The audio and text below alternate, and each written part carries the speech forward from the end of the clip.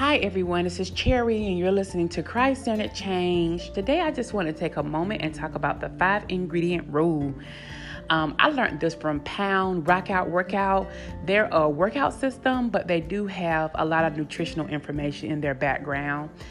But the 5-ingredient rule basically says that if you have processed food, then you should look at the ingredients and it should be 5 ingredients or less. Now, this is a guideline for me.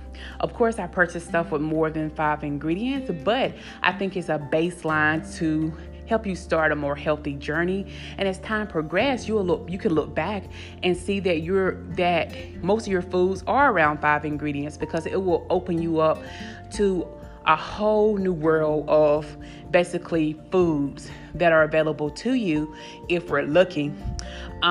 Shockingly, Lay's salt and vinegar chips, they have like 7 ingredients, and that was very exciting for me because we know that chips are not considered quote unquote a healthy food, but that is more of a go-to snack for me.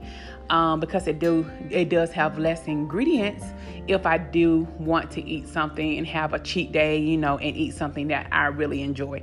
So that's just an example that some things are out there are around 5 ingredients, right? That we actually can enjoy, that are our typical, that meets our typical taste standards, I suppose I would say.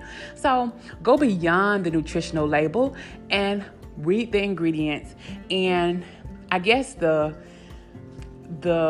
goal is for what you're reading to be easily understood and around 5 ingredients. So keep that in mind, and hopefully you'll discover new foods that are pleasing to you and nutritious. And basically the 5-ingredient rule can be your baseline as you continue your journey. Well, thank you so much for listening, and always find the joy.